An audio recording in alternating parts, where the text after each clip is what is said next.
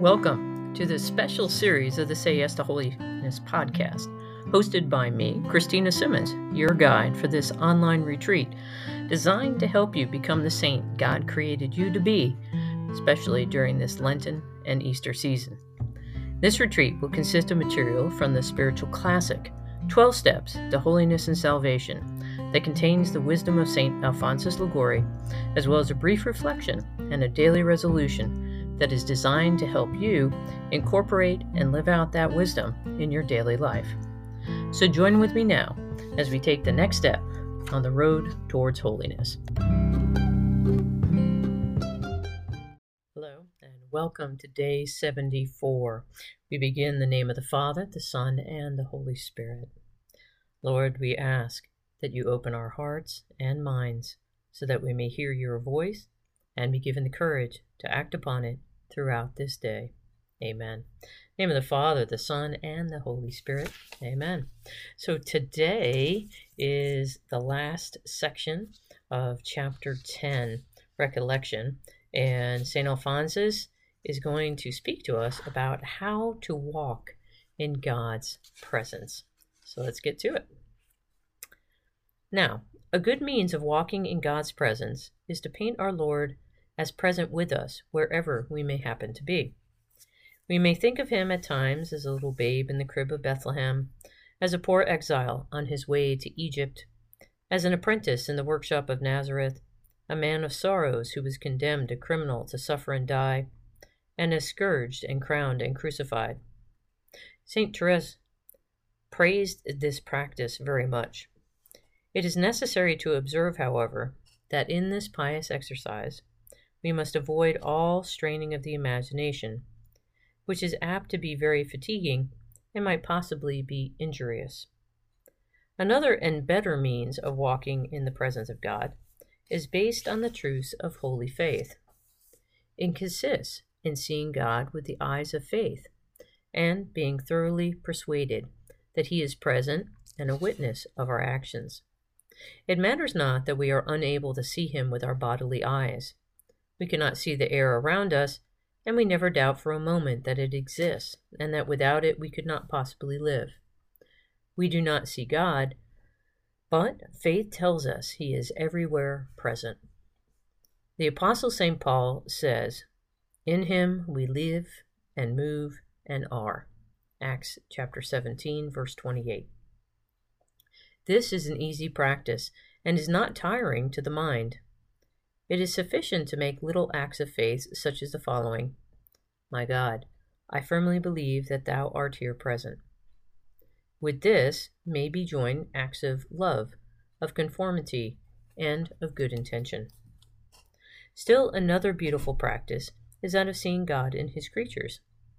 The beauties of nature, such as the rising and setting of the sun, a magnificent landscape, a majestic river, and a garden of beautiful flowers, are so many reflexes of the beauty of the Creator.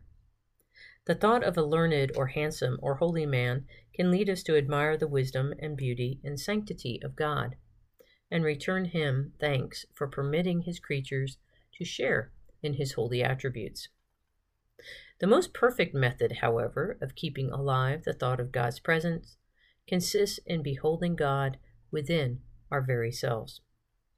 It is not necessary to ascend to heaven to find the Lord God. We need only to recollect ourselves, and we shall find him within us. He who, at prayer, pictures the Lord at a great distance from him is preparing for himself a source of abundant distractions. St. Teresa says, "I never really knew what it meant to pray well until the Lord himself taught me the proper way to converse with him. I entered within my very self and found this practice exceedingly profitable for my soul." God is within us in a different manner from what he is in other creatures. In us, he dwells as the Lord in his temple and in his house. "Know you not," says St. Paul, "that you are the temple of God, and that the Spirit of God dwelleth in you?" 1 Corinthians chapter 3, verse 16. And our divine Savior himself has said, "If anyone love me, he will keep my word, and my Father will love him, and we will come to him and make our abode with him. John chapter 14, verse 23. Endeavor, therefore, to reanimate your faith in this consoling truth. Humble yourself profoundly before so exalted a majesty who deigns to dwell within you. Excite yourself to frequent acts of confidence, of oblation, and of love toward the boundless goodness of God. St. Catherine of Siena tells us that she built a little cell in the innermost part of her soul. There she entertained herself in loving converse with her God. Once, when speaking of this presence of God in our heart, St. Teresa said, "Those who withdraw into the little heaven of their soul, where he who created them is enthroned, can be certain that in a brief space of time they will have advanced far on the road to perfection." The happiness of the elect in heaven consists in seeing and loving God. Our happiness here on earth must likewise consist in loving and seeing our Lord, not indeed face to face, as the saints and angels do, but by means of the light of faith. Thus we begin in this valley of tears, this earthly exile, the life of the blessed in heaven, a life of endless joy in the fruition of the vision of God.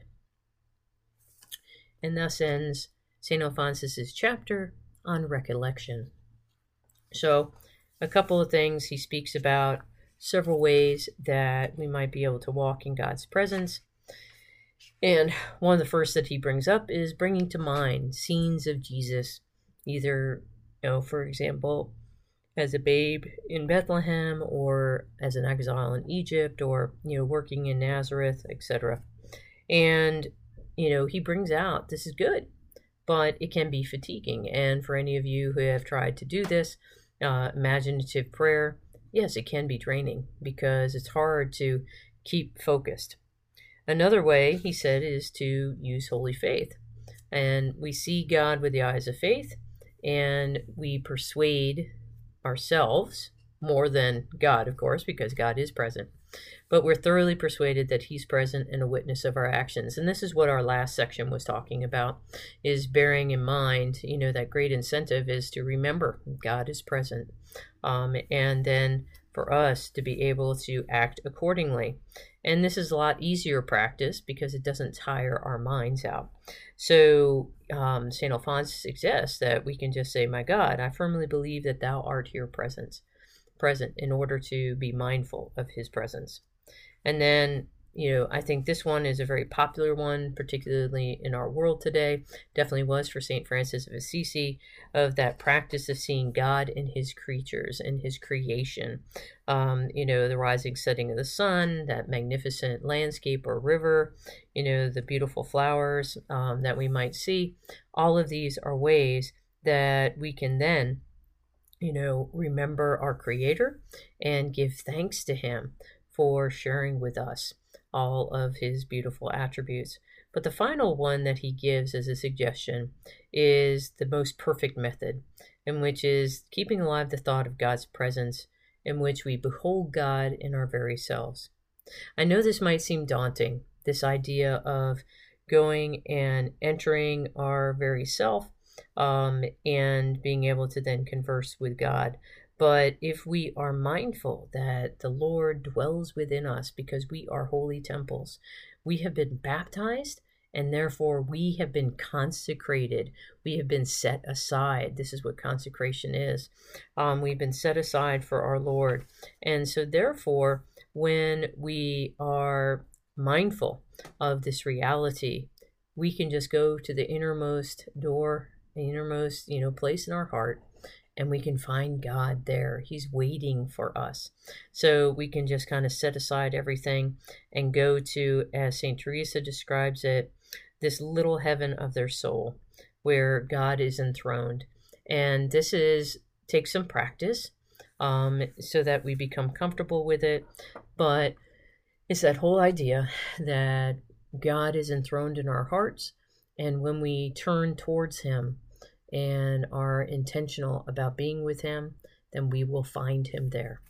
So what's our resolution? Well, I invite you to pick the type of method that one of the four that St. Alphonsus shares, either keeping in mind, Jesus in a particular scene of his life, or, expressing our faith that God is present, or seeing God and his creatures around us, or finally, going and spending time with him in our inmost hearts.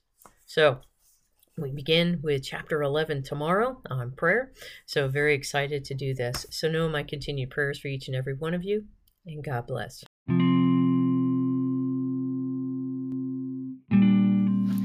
Thanks for listening to this episode of this special series of the Say Yes to Holiness podcast. I hope you enjoyed it. If you think others may benefit from listening, please be sure to share the podcast with others. Until next time, know my continued prayers that you be given whatever graces you need to do whatever it takes on the journey towards holiness, so that together we can tell the Master of Death, not today. God bless.